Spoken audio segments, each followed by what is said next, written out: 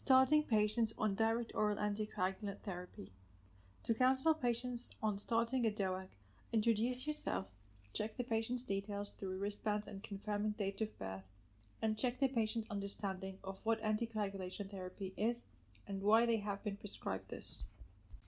Explain to the patient that they are at higher risk of developing clots, for example due to atrial fibrillation, previous DVTs, or PEs. Explain to the patient that they are at a higher risk of developing clots, for example due to atrial fibrillation, previous deep vein thrombosis, or pulmonary embolus.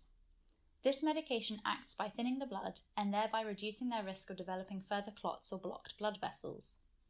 This is important to make sure all parts of the body, including the brain, heart, and lungs, are kept healthy with a good blood supply.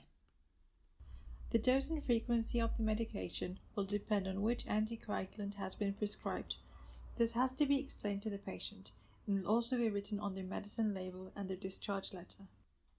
If the patient misses a dose, they are advised to take it as soon as they remember and not to double up on the total daily dose. It is advised to take the medication with food. The most common side effect of DOACs is bleeding, as they act by increasing the time it takes the blood to clot.